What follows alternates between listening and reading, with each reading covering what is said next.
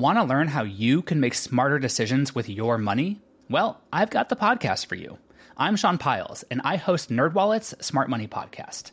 Our show features our team of nerds, personal finance experts in credit cards, banking, investing, and more. And they'll help you make the most of your money while cutting through the clutter and misinformation in today's world of personal finance. You'll get clarity on strategies to help you build your wealth, invest wisely, shop for financial products, and plan for major life events. Listen to NerdWallet's Smart Money Podcast wherever you get your podcasts. Hello, and welcome to This Day in History. Here's what happened on December 4th. So far, at least, the historic New York City bar, Fraunces Tavern, has survived the pandemic. It's been a beloved watering hole since even before this day in 1783, when it famously became the site of George Washington's farewell to his Continental Army officers.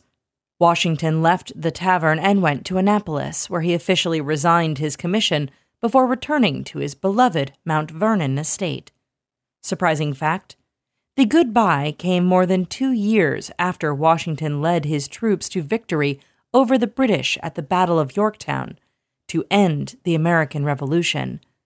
That's how long it took to conclude the official peace treaty and for British soldiers to finally leave the city.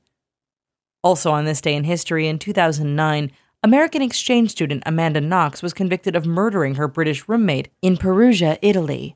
Her conviction was later overturned.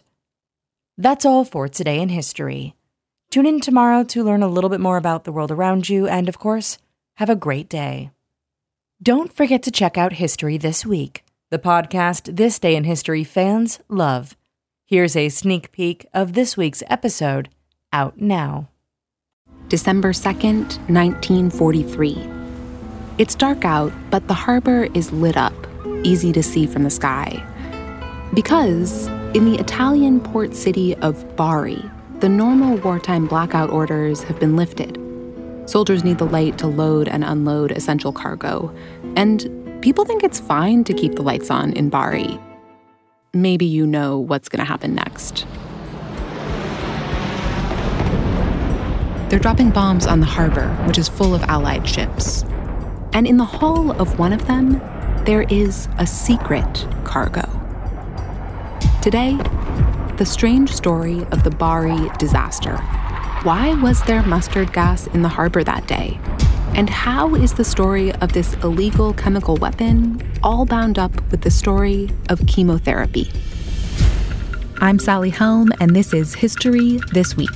Subscribe wherever you get your podcasts. Want to learn how you can make smarter decisions with your money? Well, I've got the podcast for you. I'm Sean Piles, and I host NerdWallet's Smart Money Podcast. Our show features our team of nerds, personal finance experts in credit cards, banking, investing, and more. And they'll help you make the most of your money while cutting through the clutter and misinformation in today's world of personal finance. You'll get clarity on strategies to help you build your wealth, invest wisely, shop for financial products, and plan for major life events. Listen to NerdWallet's Smart Money Podcast wherever you get your podcasts.